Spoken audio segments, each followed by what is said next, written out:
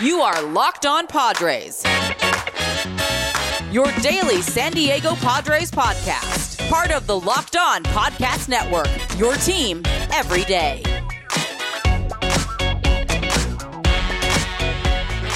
Greetings, ladies and gentlemen, and welcome to another edition of the Locked On Padres podcast, which is part of the Locked On Podcast Network, your team every day for Friday, June 11th. As always, I'm your host with sometimes, occasionally, but certainly not always, the most, Javier Reyes. You might be familiar with some of my baseball-related work at places like Fridays on Base, Off the Bench Baseball, or Baseball FYI, or soon to come, Just Baseball. Very good site that is launching soon. Check the podcast description. Or maybe you're familiar with my more pop culture slant of things over at places like Nerdist, Mental Floss, Inverse Play, discussing film cred and more, and hopefully many more to come. But of this here Locked On Padres podcast, though, most importantly, you can check out and follow the Twitter page for the show, which is at @LO_Padres, or my personal account, which is at Javipeno. And that's spelled Javiipeno. And if you feel so inclined, hit me up on there with any questions, comments, or concerns that you might have, and I'll do my very best to get back to them, and maybe even back to them here on the show. Remember, you can send me some 5-star reviews of the podcast on the Apple Podcast app with a question in the description of your review, and it is guaranteed to be featured on the show. And one of those is being answered today, guys. Very exciting stuff. Today's episode is brought to you by Locker Room. Download the app and join me tonight at 7 p.m. Eastern Time for the beginning of this Mets-Padres game for a little bit of a watch party. Get in on the action for that, guys, for sure. Locker Room, changing the way we talk sports. I said that we were going to be answering one of those Apple Podcast questions, but we're actually saving that for the end because we are talking with a very special guest today, Andy McCullough of The Athletic. I've linked in the description the Yu Darvish piece that he wrote. It was really, really good, and we just kind of talk about it. Really cool interview. Definitely a hard, not hard-boiled, but like a classical journalist, Andy, and I really love talking to him, and shouts to him for taking time to talk to my bum ass, I guess you could say. But it was a lot of fun, and he has some very interesting takes, and I was surprised by some of the things he said, and it was really great. Really unique perspective, I think, on baseball and Yu Darvish and all that stuff, and It's really one of the more fun interviews I feel like I've done lately with anybody, including Locked On hosts or whatever. Also, just a quick little side note. I did say senior editor at The Athletic. I meant senior writer. My bad, and my bad to Andy. But without further ado, guys, let's get right into it. All right, everybody. As promised, as prophesized, I'm being joined by a special guest. If you didn't recently catch his piece in The Athletic, you definitely should check it out. It was about Yu Darvish, and I figured, well, let me reach out. Yu Darvish is awesome, and I want to talk about the piece. I'm being joined by senior editor at The Athletic, Mr. Andy McCullough. How are you doing, sir? Hey, how's it going? Going good. Going very good. I really enjoyed the piece, and I want to talk to you about it. And, especially because I always like talking to people about just writing, I guess. Like every time it's anything to do with writing, I'm Sure. always super engaged and interested. I guess let's start from the beginning. Just what was it like kind of just doing this piece, I guess, from a basic level and just talking to people and such?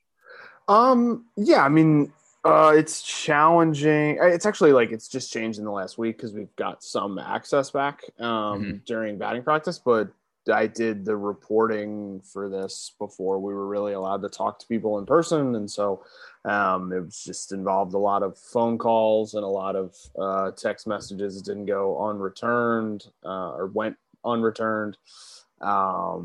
Darvish declined to participate in the story, which was, that's fine. I would have preferred he talked. I think the story would have been better for it, but, I really wanted to do it anyway, and that's totally fine. So, yeah, I mean, I think it was challenging with regards to access and stuff, but it was mostly just a matter of, coming up with a bunch of different people to reach out to and then just trying to follow through on that and talk to them about, Darvish, who's a really, really talented, really interesting guy. Yeah, absolutely. Interesting is definitely the word for Yu Darvish, I think, whether it be just kind of the way he actually pitches, which the piece touches on a lot, which is one of the things I liked a lot, which is just the constant tinkering and kind of, some people argue whether or not, you mentioned this, whether or not his constant tinkering is actually behooves him. It's actually negative because he should stick to just the things that he's very, very good at and strengthen them. And you also talk about kind of just the fact that I kind of forget about this every now and then, really crazy career for the guy. I don't even think crazy is actually the appropriate descriptor for it. I actually think that's just been a very secretly this blockbuster, literally 2 continents type of career. But you touched on the fact that yes, Darvish wasn't able to speak for the piece. But besides you, Darvish, is there any other people that you wish you could have talked to for the piece? Yeah, I mean, like, it would have been nice if AJ Preller had responded to my text messages, or like, I would have liked to hear from Cole Hamels, actually. They played together in 2 different places, and so I sent him a message to a number that might have been his, might have not been his. So, but I mean, like, whatever. I talked to enough folks that I felt like I had a pretty good sense of it. I just would have preferred talking to Darvish because I think he's just a very intelligent, insightful person, and I think it would have been really interesting to present some of the perceptions that his former teammates and coaches had to him and sort of just get his perspective on them. So yeah, absolutely. And I think that what is great is I'd still, even despite all of that, I've just to kind of compliment you, even despite not having you, Darvish, and some people, like you mentioned, Cole Hamels, I still thought it was awesome. Out of the people you did speak to, did you have like any particular favorite or anything like that? Was there a particular point of the piece that you liked writing the most? I mean, there were a lot of people who were like really generous with their time, like Jeff Bannister, Mike Borzello, Tommy Hotovy, like Rich Hill was, great. It was not like I spoke to anyone and they were like irritated by it. Like people have a lot of affection for Darvish, guys who played with him.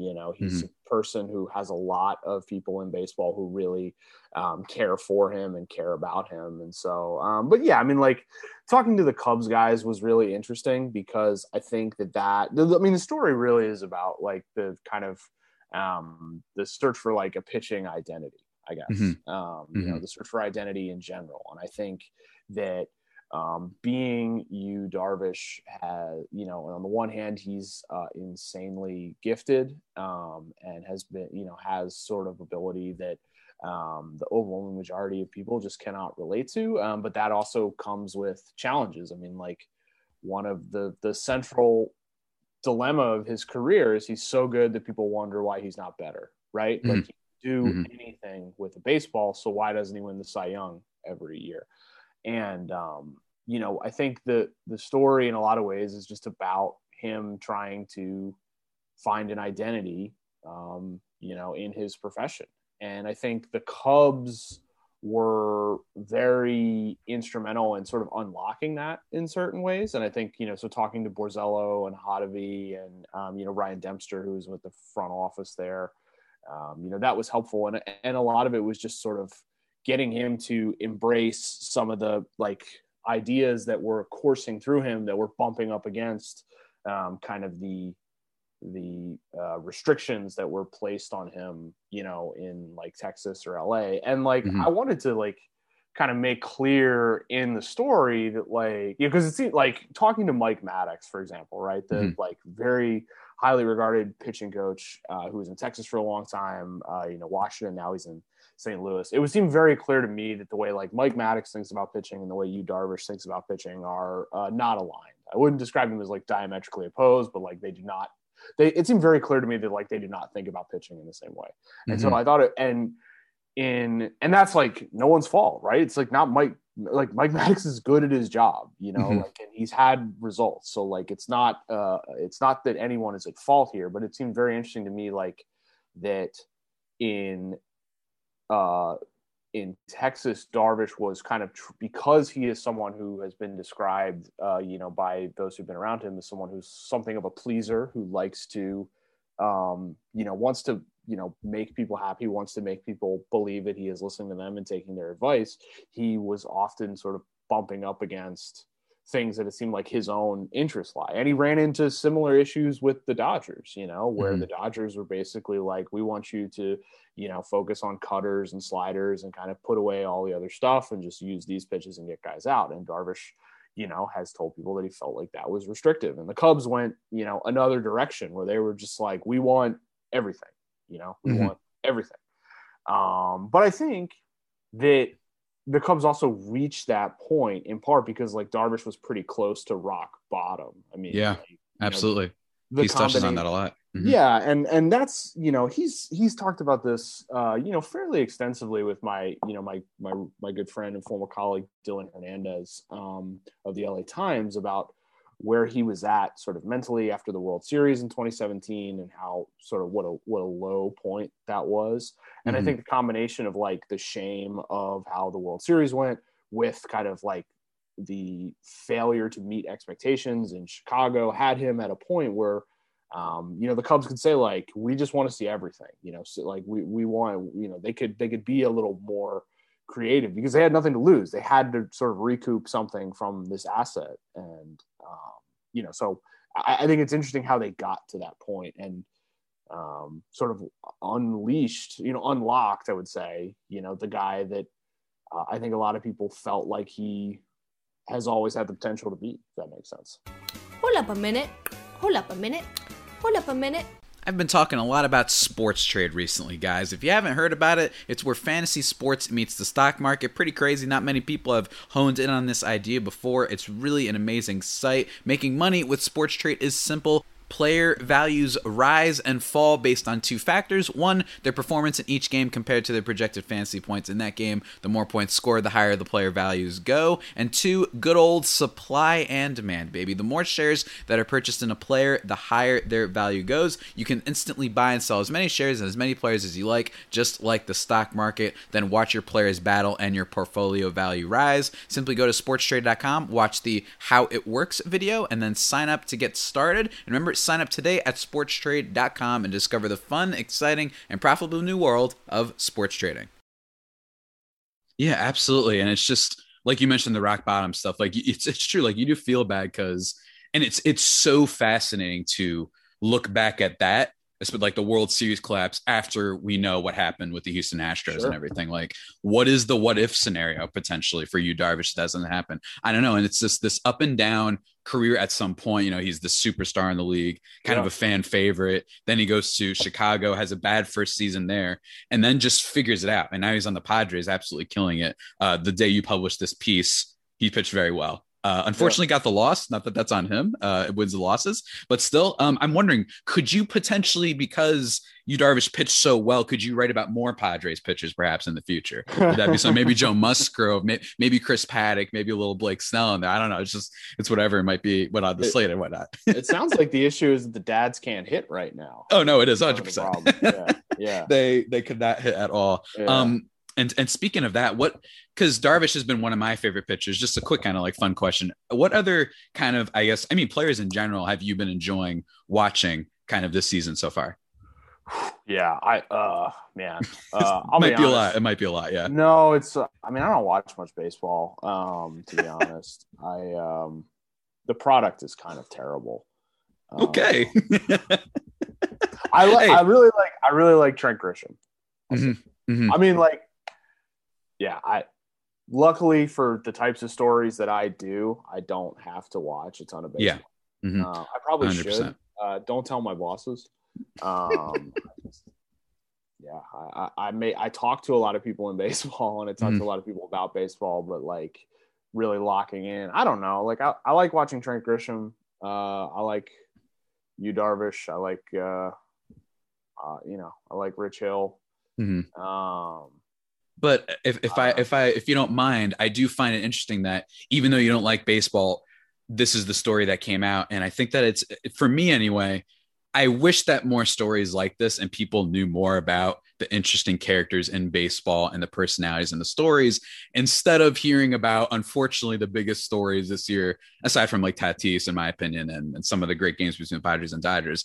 The biggest stories, unfortunately, are like, all right, sticky stuff situation and this 77-year-old manager for the White Sox who is yelling at clouds essentially. But there's really good stuff coming out, I think. And I think you did a really bang up job. I'm wondering now, before I kind of let you go and what have you, to work on the next, I'm sure, amazing kind of piece. Do you have anything you want to plug or talk about?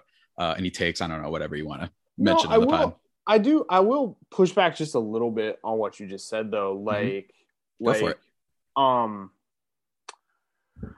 I'm not like I haven't written about the sticky stuff because we have other people at the company who have been handling that. Like Saris has been writing about sticky stuff a lot. And I didn't write about the La Russa stuff because James Fegan and John Greenberg, our folks in Chicago, cover it. But like those are news stories, and those are stuff that like has to be covered. And like I never look at my job as celebrating the game, as trying to grow the game, as trying to shine a light on good things in the game. Like, I don't buy into any of that stuff. That's not what my job is. Like, I'm a journalist, and I'm in a position now at The Athletic where I can write about things and people who interest me. And so sometimes that will be, like writing a long story about Yu Darvish or Bob Melvin. But like, when you ask like who are the players I like to watch, like I don't know. Like my job isn't to like enjoy baseball; it's to write about it. I guess you know what I mean. Gotcha. 100%. And like I know that's like a very like cynical and sort of like more than welcome, yeah. But like I don't think it really affects my work. People may disagree, but like I don't get to. I like watching the postseason because it's exciting and there's like tension, but I don't turn on the Blue Jays because I really want to see Vlad Guerrero hit or something like that. Like I don't care. Like I'm working on. I don't like I don't and I don't care. Like I'm a journalist. This is the subject that I cover, and I've been sort of stuck covering baseball for 13 years or 12 years now because it was the job that like I was very fortunate enough to get when I was like a year out of college. But like I don't care about the future of the game. I don't care about the health of the game. I don't care. Like my job is just to write about it, cover it. Yeah, 100%. That's your prerogative. And I like that, though. It's a good perspective.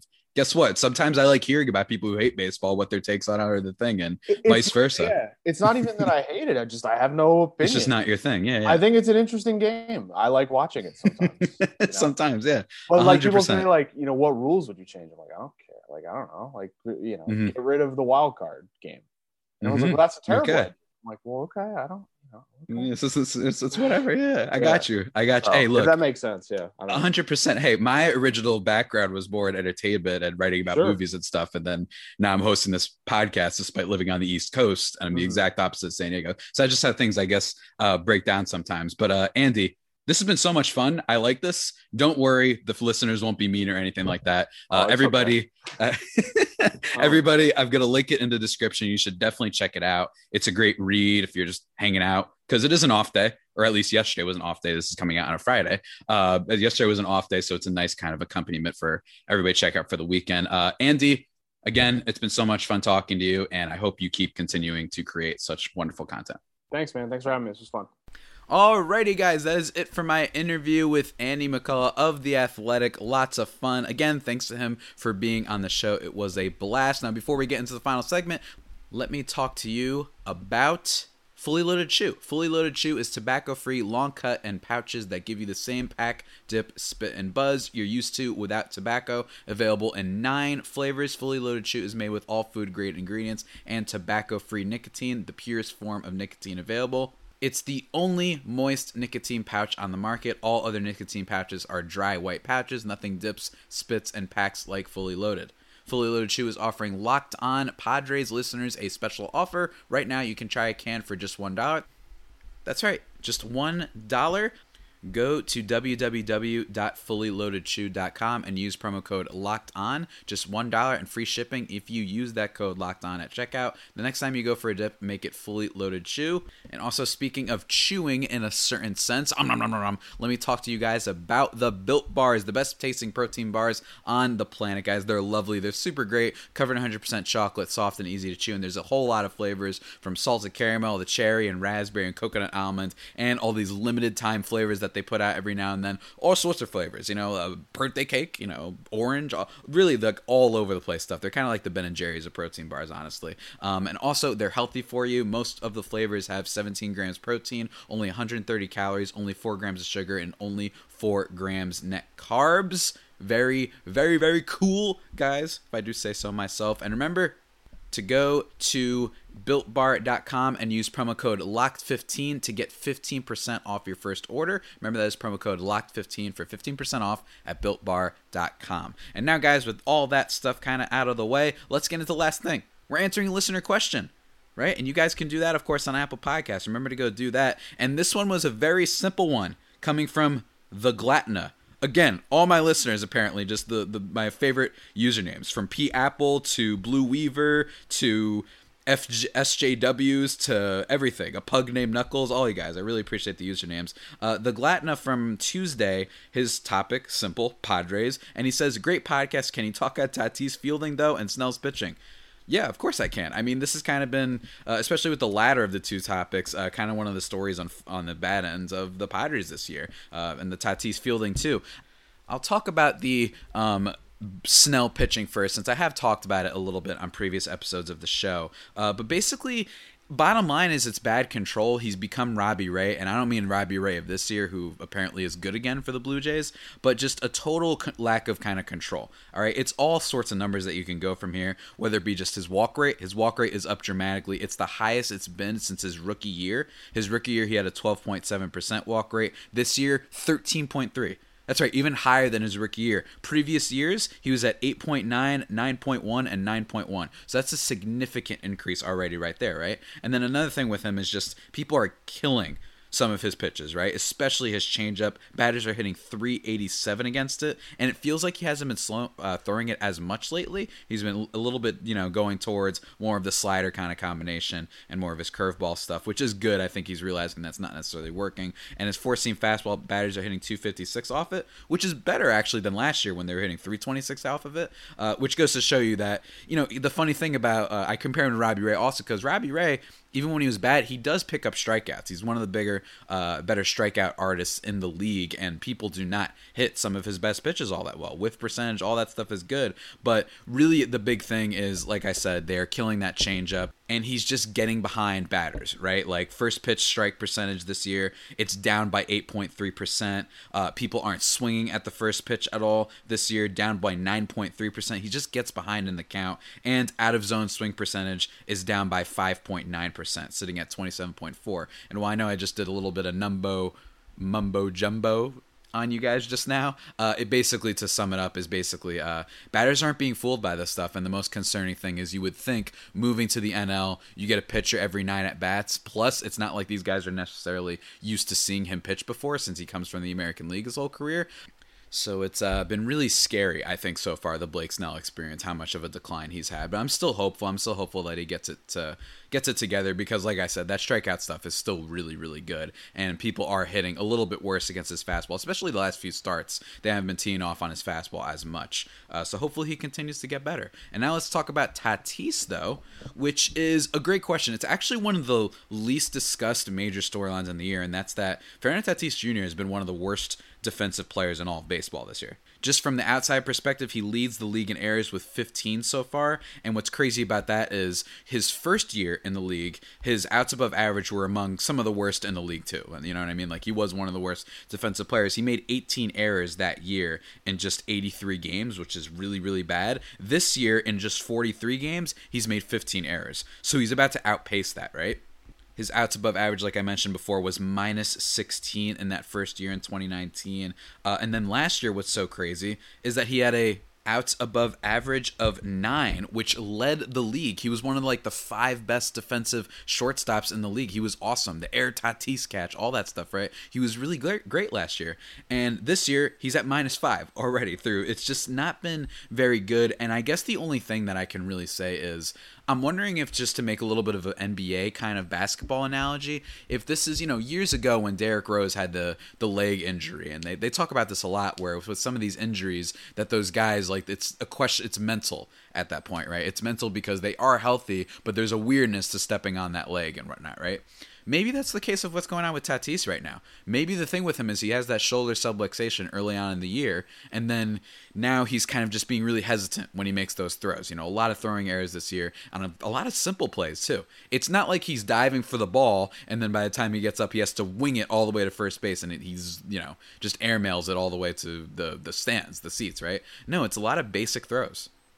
So my only thing with that might be, that's my only justification right now, is that maybe that shoulder thing is freaking him out a bit when he throws the ball. It's a lot of mental stuff. I've pointed out before that there have been guys who make a crap ton of errors for a bunch of games and then they kind of clean it up for the rest of the year. Hopefully he does that. He hasn't made too many errors lately, which granted isn't saying much. It's not like we've played a whole lot of games necessarily over the course of this long baseball season, but still I think that it does say a lot that he's been really bad. I don't know if this is the real Tatis defensively. I do think there's something to be said for how good he was last year, and I don't think it was just him being lucky last year.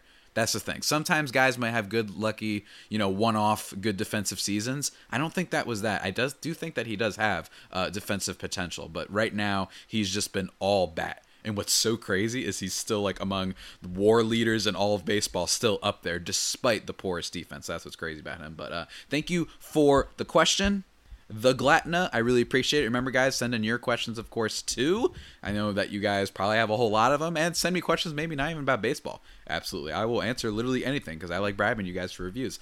But one quick thing, guys, I want to mention. Remember to check out the Locked On Today podcast, hosted by Peter Bukowski. Covers all the latest news in all sports, under 20 minutes too, nice and fast, right when you're driving to work or whatever on your morning commute. It's really great. Follow the Locked On Today podcast on the Odyssey app or wherever you get your podcasts. In terms of the future of the show, look forward to some crossovers next week. Going to be talking with Paul Holden of Locked On Rockies probably on Monday and Tuesday, kind of previewing the upcoming series, and if there's any thoughts on the Rockies he may have. That should be really a lot of fun since they're not exactly a great team. But I'm still looking forward to it because Paul's a cool guy. And then probably going to be doing a crossover because we play the Reds next week with Jeff Carr of Locked On Reds. That should be really fun. And then going to be filling out my All-Star ballot, or at least Padres players that I believe deserve to be All-Stars, all that stuff. That should be a whole lot of fun, guys. But with that all being said, that about does it for today's edition of the Locked On Padres podcast, the only pod that may be better than the Padres themselves. Remember to subscribe to the podcast wherever your podcasts from: Stitcher, Spotify, Apple Podcasts, Google Podcasts, Himalaya, Overcast, wherever. Be sure to send me those 5-star reviews on the Apple Podcast app with a question. Follow the show or myself on Twitter. And until next time, stay safe and, of course, stay faithful. My Friar Faithful homies, take care.